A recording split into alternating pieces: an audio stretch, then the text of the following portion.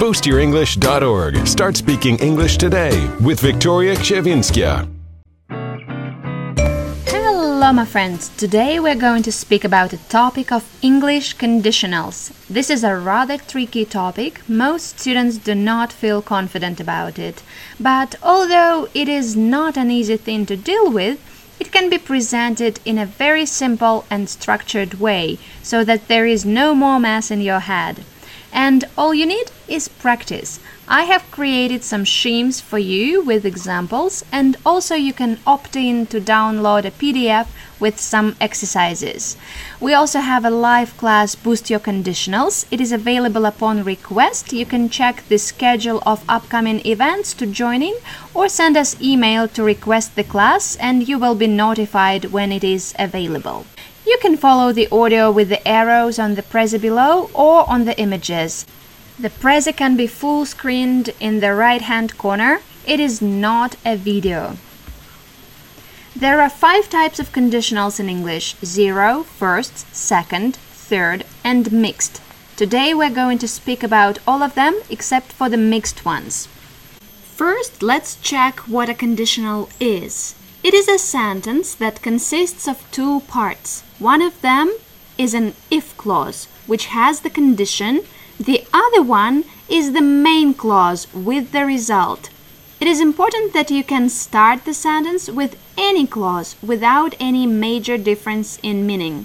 For example, if you heat water to 100 degrees, it boils. Water boils if you heat it to 100 degrees. Let's review different types of conditionals. We use 0 conditionals to talk about general truths, laws of nature, scientific facts, and instructions. These all facts are always true.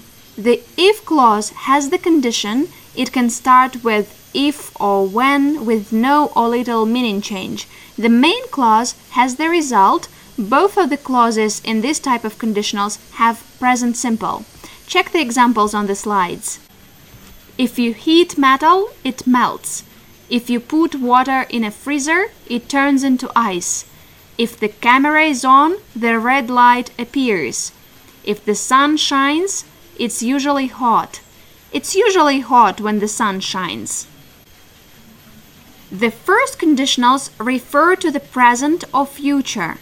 We are talking about something that is likely to happen, and it is real. The if clause has the present form, such as present simple, present continuous, present perfect, or present perfect continuous. The main clause has future tense, or it can also have a modal verb with bare infinitive, infinitive without to. Remember, will is not used in the if clause. You can see examples on the slides.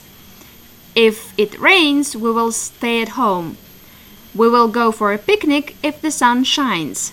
If the weather is nice, we're going to the beach. If he leaves early, he will be on time for the meeting. If you have finished the work, we can go for a walk. The second conditionals refer to the present or future, but here we're talking about an imaginary situation, something that is unlikely to happen, and this is very important. We also use it when we want to share our advice or opinion. The if clause has the condition in past simple or past continuous tense. The second part, which is the main clause, has would plus bare infinitive. Other modal verbs such as could or might can also be used here. Remember, would is not used in the if clause. The examples can be viewed on the slides.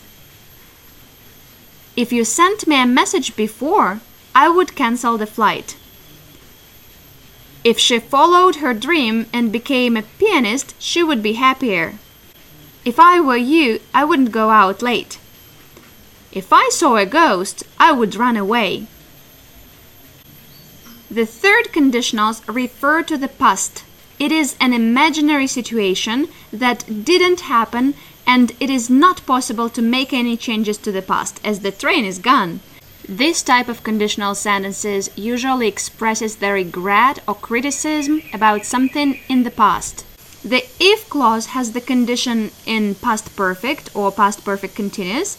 The main clause has the result expressed by would and past participle. Could or might can also be used in the main clause. Remember, would is not used in the if clause. There are examples on the slides. If he hadn't broken his leg, he would have run a marathon. If Sally hadn't burned herself so badly, she would have joined the piano competition. If I had closed the window, we wouldn't have been robbed. If he hadn't been behaving so badly, the teacher wouldn't have punished him.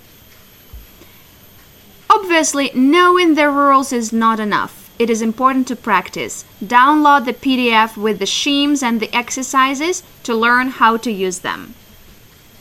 Check upcoming events to join Boost Your Conditionals Masterclass, where you can practice these rules. Join the newsletter to be informed about our news and available courses and classes. I will talk to you soon.